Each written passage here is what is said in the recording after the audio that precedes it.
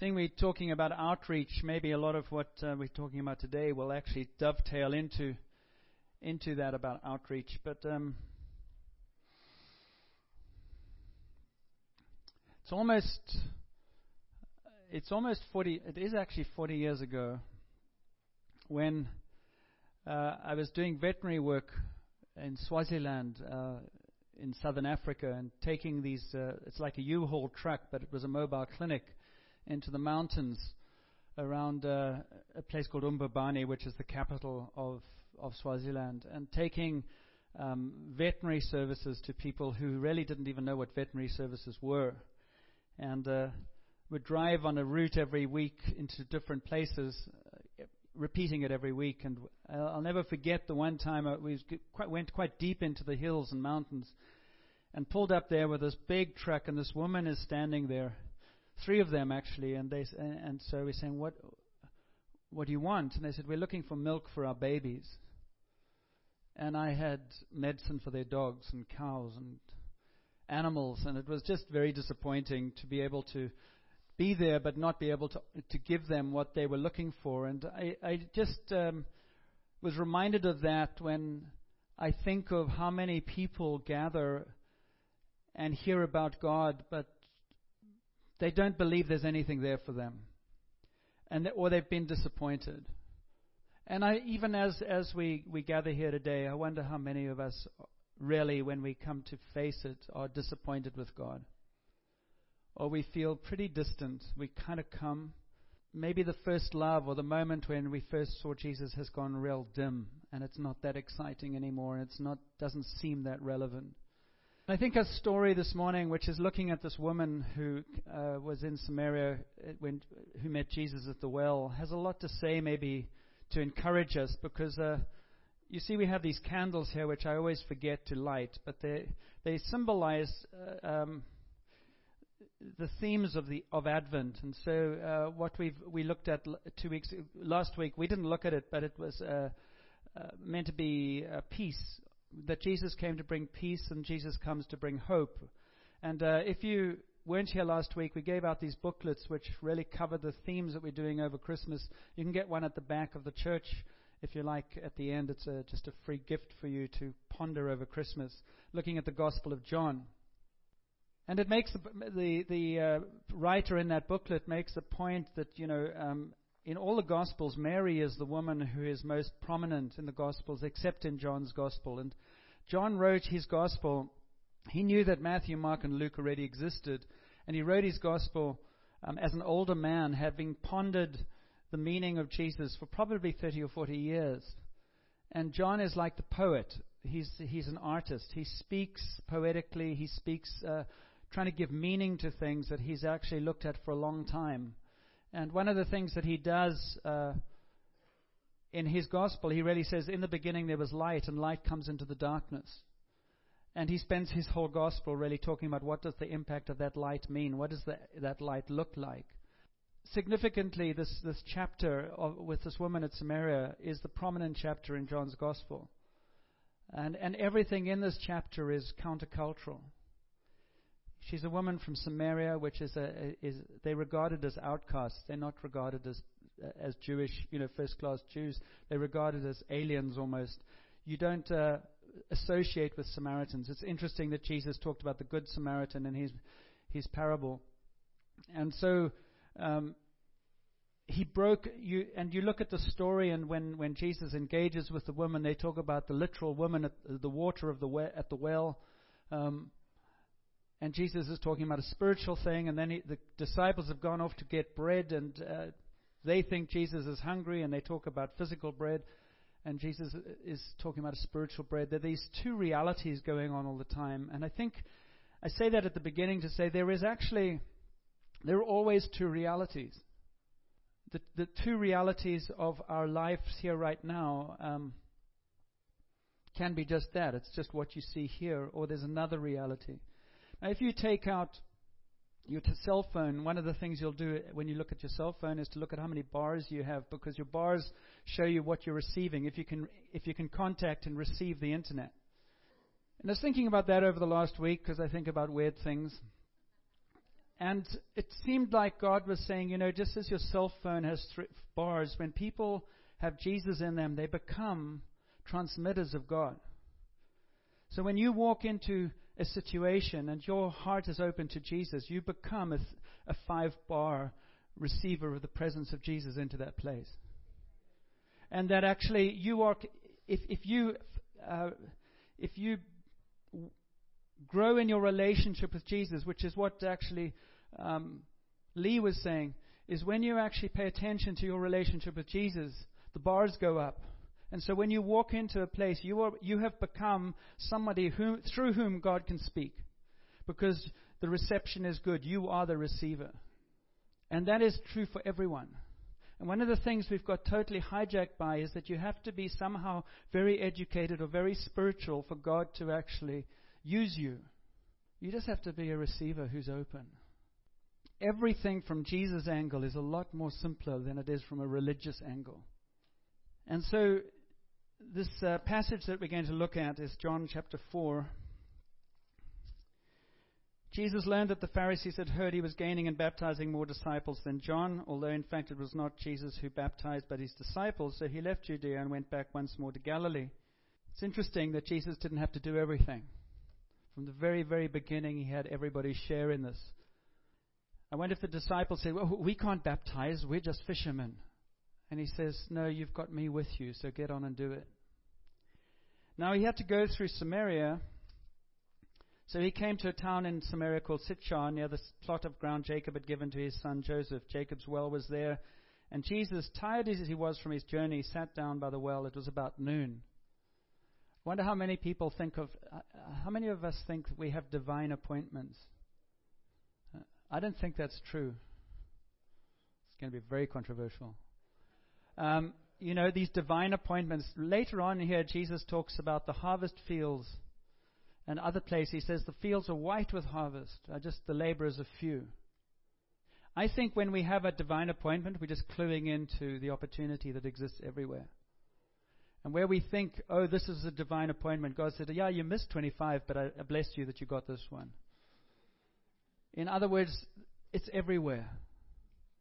And what I want to highlight in this passage too is this is a passage that describes what it's like to do ministry.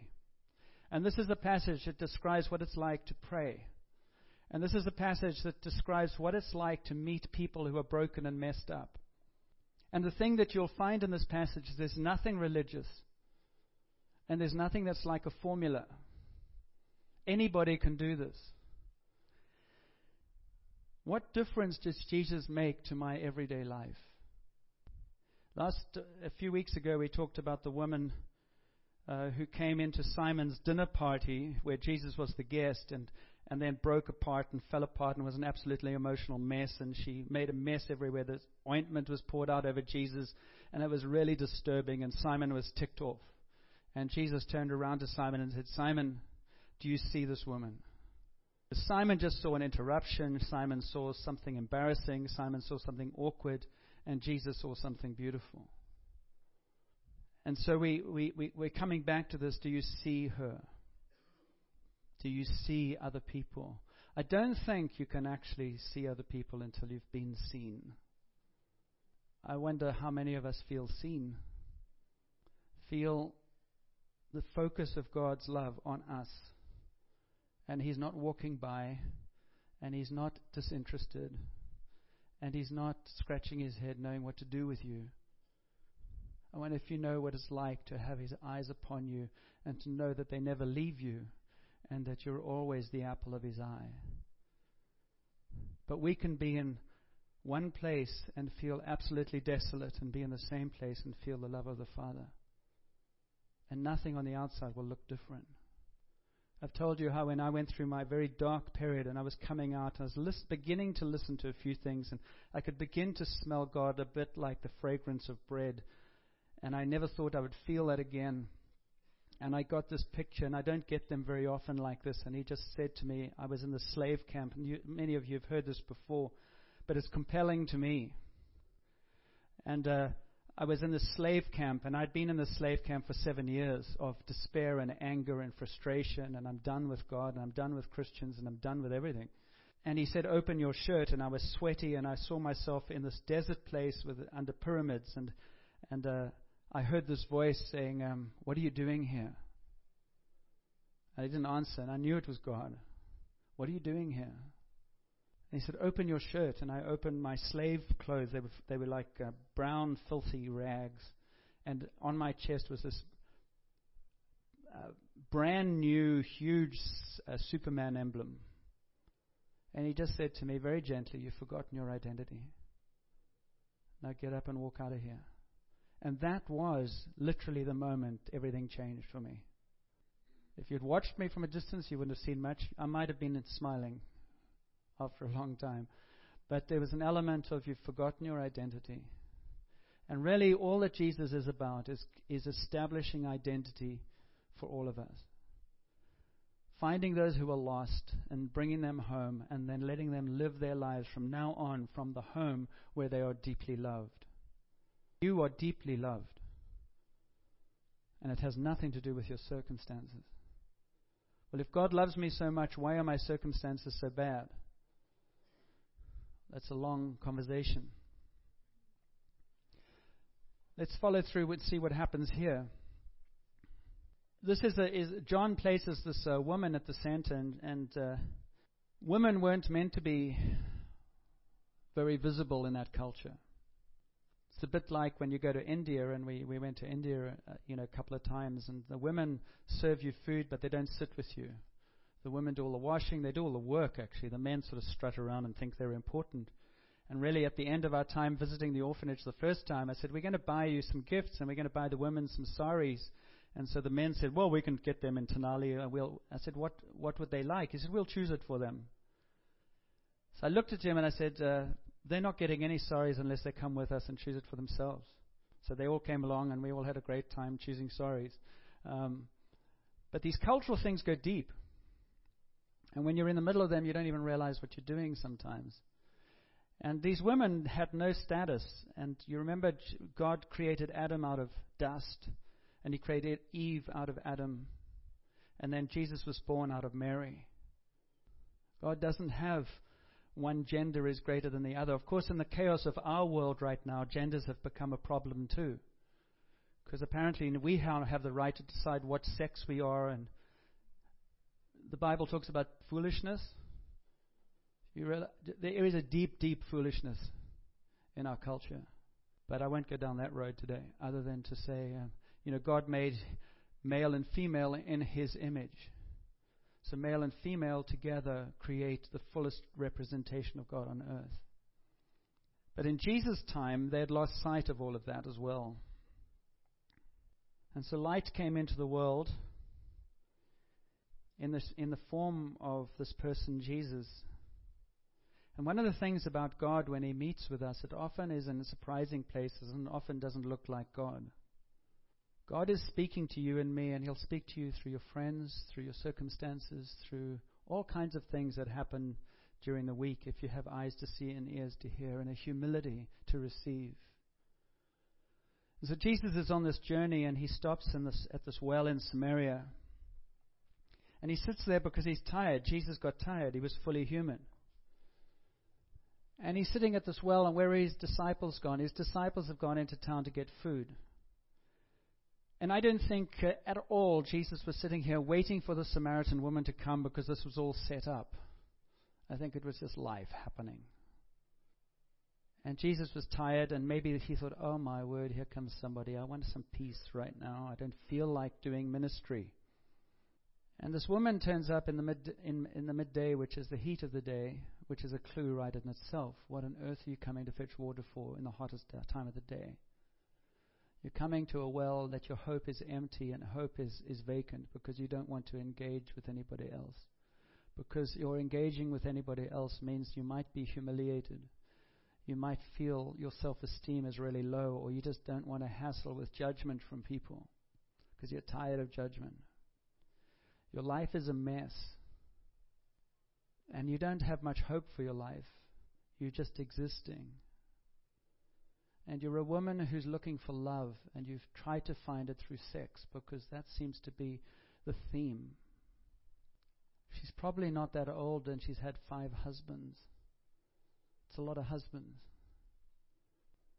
And what would you write in the script if you were to write the story and say a woman with 5 husbands and now living with another man meets God? In the religion and the religious outlook, God wouldn't have anything to do with her. The God of the Jewish law would have nothing to do with her. She should have been stoned. She should have been cast out. And there are many people who keep their distance from God because they're afraid that if they were to get close, He would reject them. So they say, I'm not the spiritual type, or I'm not really good enough. And if you knew what had happened in my life, well, that would be bad news. So I feel guilty enough. I don't need God to rub it in. And I don't need people who believe in God to rub it in, because that's what a lot of them do. A lot of people who believe in God make other people who don't believe in God feel very small and very dirty and very judged. Because it's easier. Makes me feel righteous. Because I'm looking at your behaviors.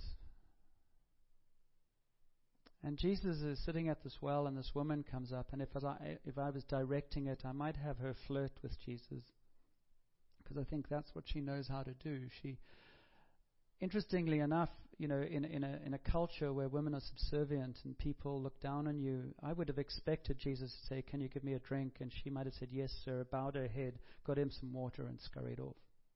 But she didn't. She was surprised that he spoke to her because it wasn't normal. And he didn't start by saying, "Do you know who I am?" He didn't start by saying, "You're a piece of work." He didn't say, "Let me pray for you because I see you're in trouble." I think one of the things we've got into in our culture right now is everybody wants to do ministry. And you do ministry to people. So I want to prophesy over you. I want to speak over you. I want to pray over you. I want to pray for your healing.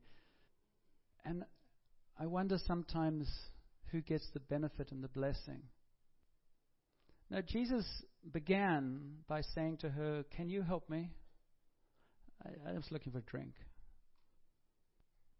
And then they start conversing. And I don't think when they started that conversation, Jesus knew where it was going to end up.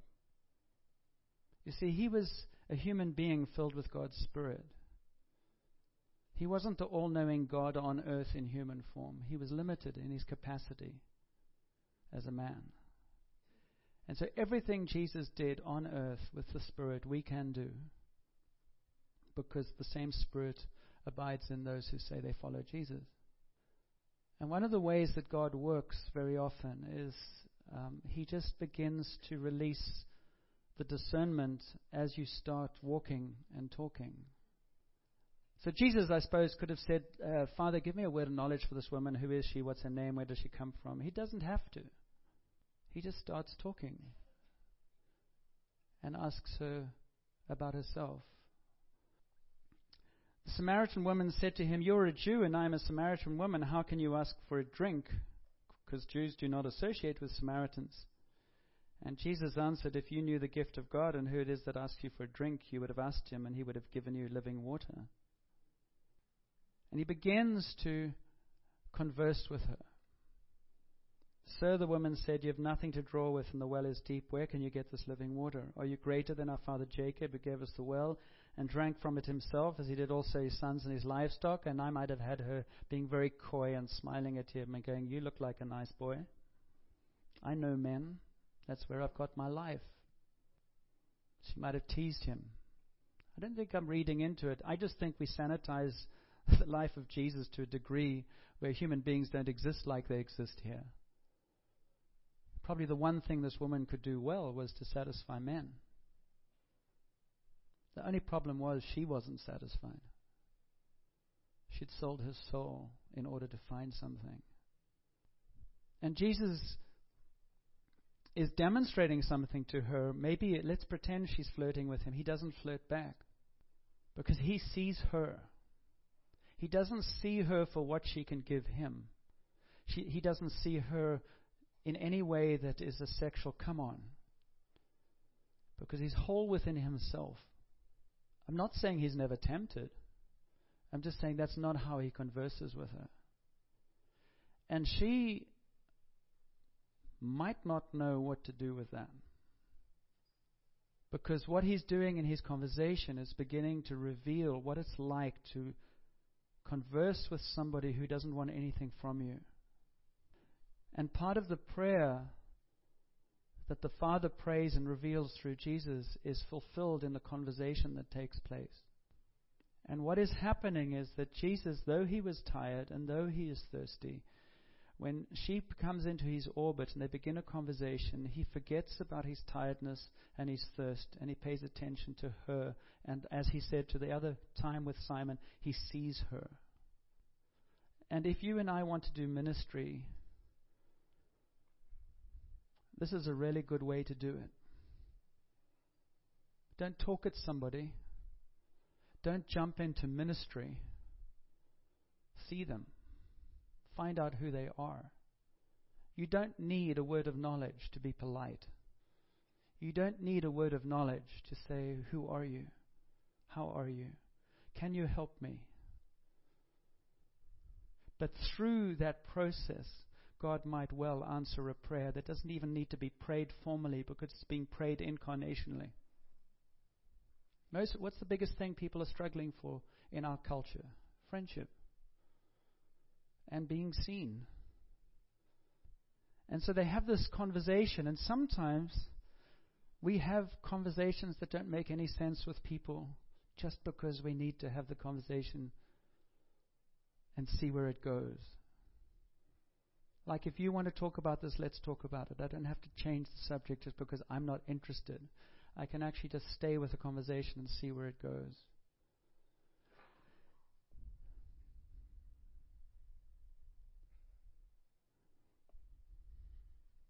It takes time. People take time. But you and I will not stop and sit at a well or in a coffee shop and talk to anybody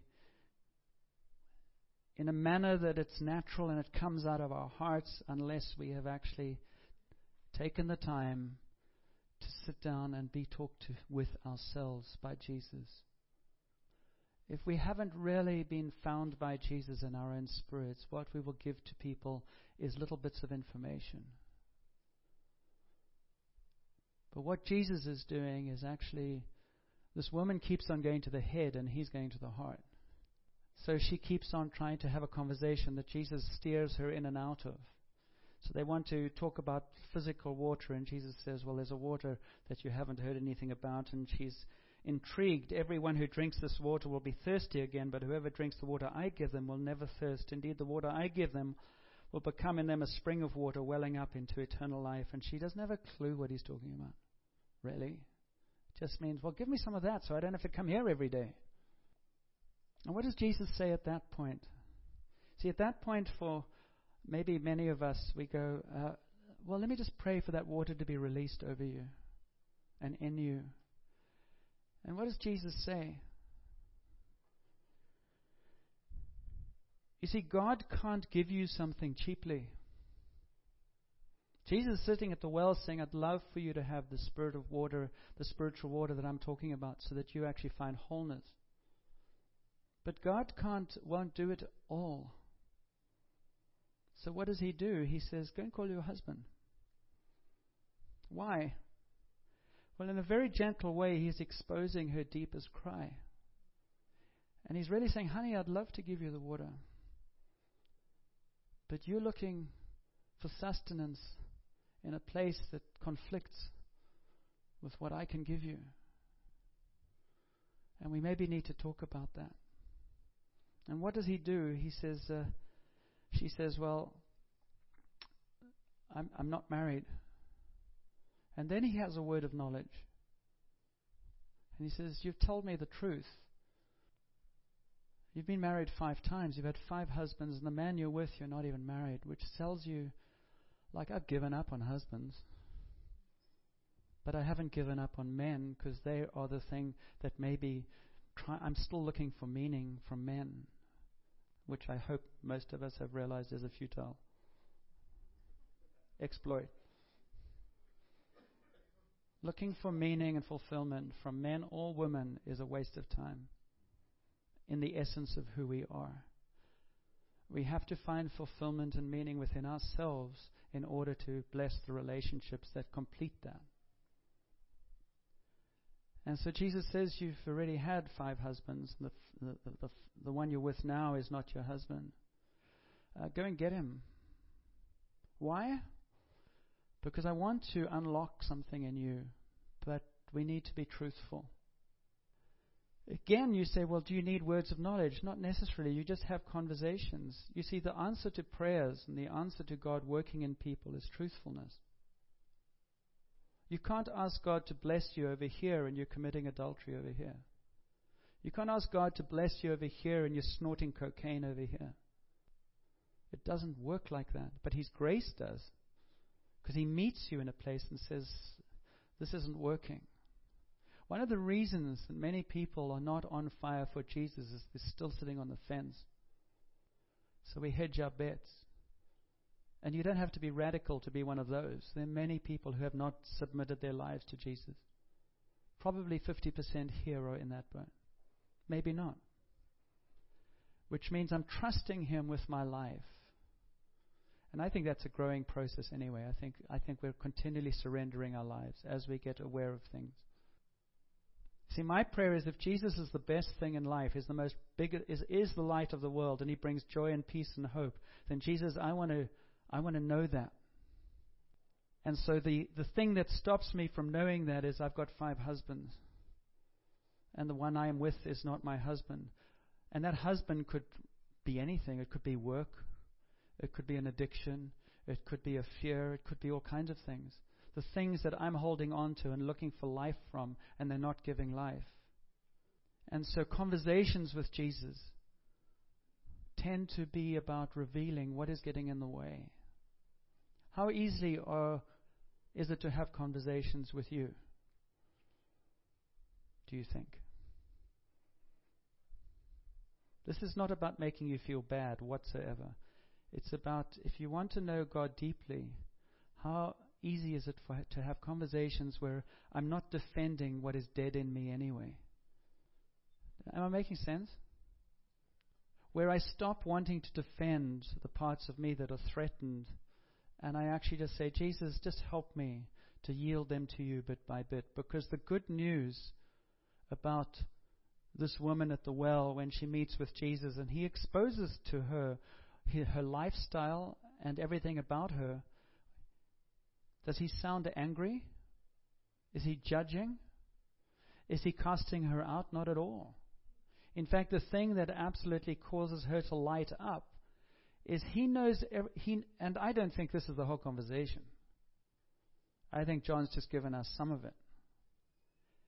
But I believe what's happening to her is He is seeing me, but the most amazing thing is, in seeing me, He's not rejecting me. And that is something I have never experienced before. Because my whole life I've been saying, see me, don't use me. But when I'm really broken, I give up on the see me. I say, use me, anything, I'll take anything. And many of us settle for that, anything. It might not be sexual, it just might be numbness, or it might be resignation, or it might be just whatever. And we give up hoping. And so Jesus comes to this woman, and they have this conversation, and they finally come to the place where she says, I think you are someone like I've never met before. Maybe you're the Messiah, which is an amazing statement to make or come to. And Jesus says to her, after she says, they get into this whole discussion, because every time it gets a little personal, she goes back to theology. So she starts talking about worship, and worship is about worshiping on this mountain or that mountain. Do you ever notice that? You do that? You go into issues? Or you get offended and you go into offenses? And part of what Jesus wants to do with us is just to have conversations about how's your life going? How are your relationships going? How's your hope? The disciples come back and they see Jesus talking to this woman, and of course they go, what's he talking to this Samaritan woman for? He knows it's not meant to be. And she just puts down her jar and she goes into her village. And she goes back into that village, and she's saying to the people who all probably know her, that woman. And she had come to the well so that she wouldn't have to converse with anybody, and she goes back into the village to converse with people at midday. Because the encounter with Jesus had absolutely rocked her world. And she didn't have to have a course on how to go and share Jesus with people. She didn't have to have a course on how to speak to people. She didn't have to have a course on what does it mean to talk properly to people. We've made it all so difficult. But when something touches you on the inside, you don't need somebody to teach you how to share it. You share it. And she went back and said, come and see, there's a man who's told me everything about me. And they go, well, if he's told you everything about you and you're still talking to him, he must be special because we know about you and we're not talking to you. And so this broken, messy woman, the talk of the town, becomes used by God to bring people to Jesus. And if God can use her, he can use anyone. But the reason he can use her is an authentic experience of encounter with his love. Very, very immature, very, very embryonic, but significant. I mean, I would encourage you to stop praying for people and get to know them. I would encourage you to build friendships with people and let the ministry come out of the friendships. And let people have conversations with you and God have conversations through you that actually go below the surface. And practice not judging. And practice not having an answer. And practice not giving advice. And practice saying, this is what I know. That Jesus met me in the way I told you. One day, he opened up and there's Superman, and it changed my life. Gave me hope again. And the thing that's been most amazing is he's never condemned me, even though I condemn myself. The theme today is maybe hope. Hope is a byproduct of the presence of God. You can't chase after hope, but if you come close to Jesus, hope will rise up. So this woman goes to town, and this is maybe what she said. Let's watch a quick video. It's powerful. It takes time to know and to be known. You can't be known if you never step up either. So there's risk involved. But it's also the way to life. Many of us have got stuck in our relationship with Jesus because we only want to be rescued from hell.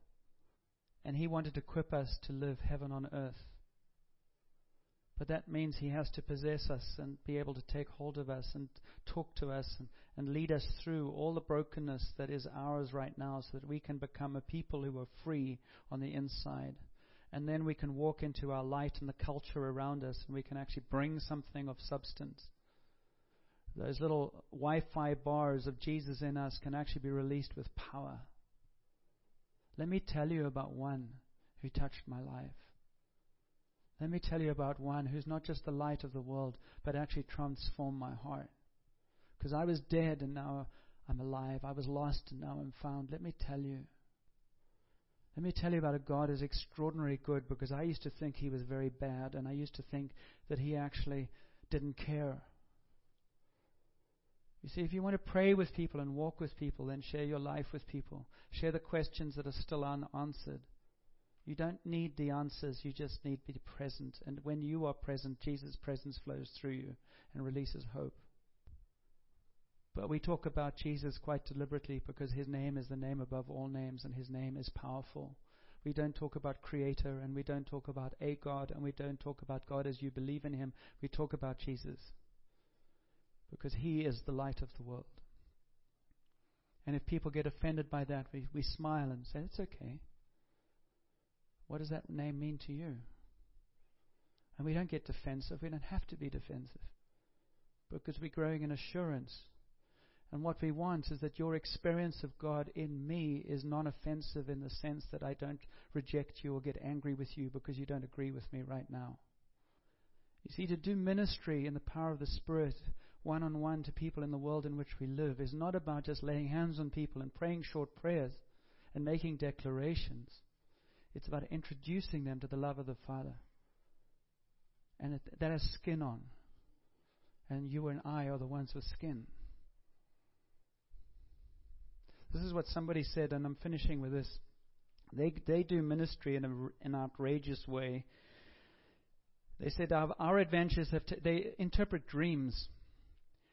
Our adventures have taken us to places like the Sundance Film Festival since 2002, where independent filmmakers gather, the Burning Man Festival in Black Rock Desert of Nevada since 2004, where 70,000 trendsetters and spiritual seekers camp in the desert for a 10-day experience of radical self-expression, which is a mild way of saying it's one wild party.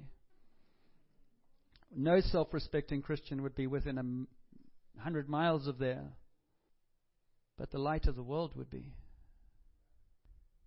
And I'm not talking about the self-respecting Christians who are justifying being in a pornographic environment because they really haven't dealt with their issues and they're getting, you know what I mean.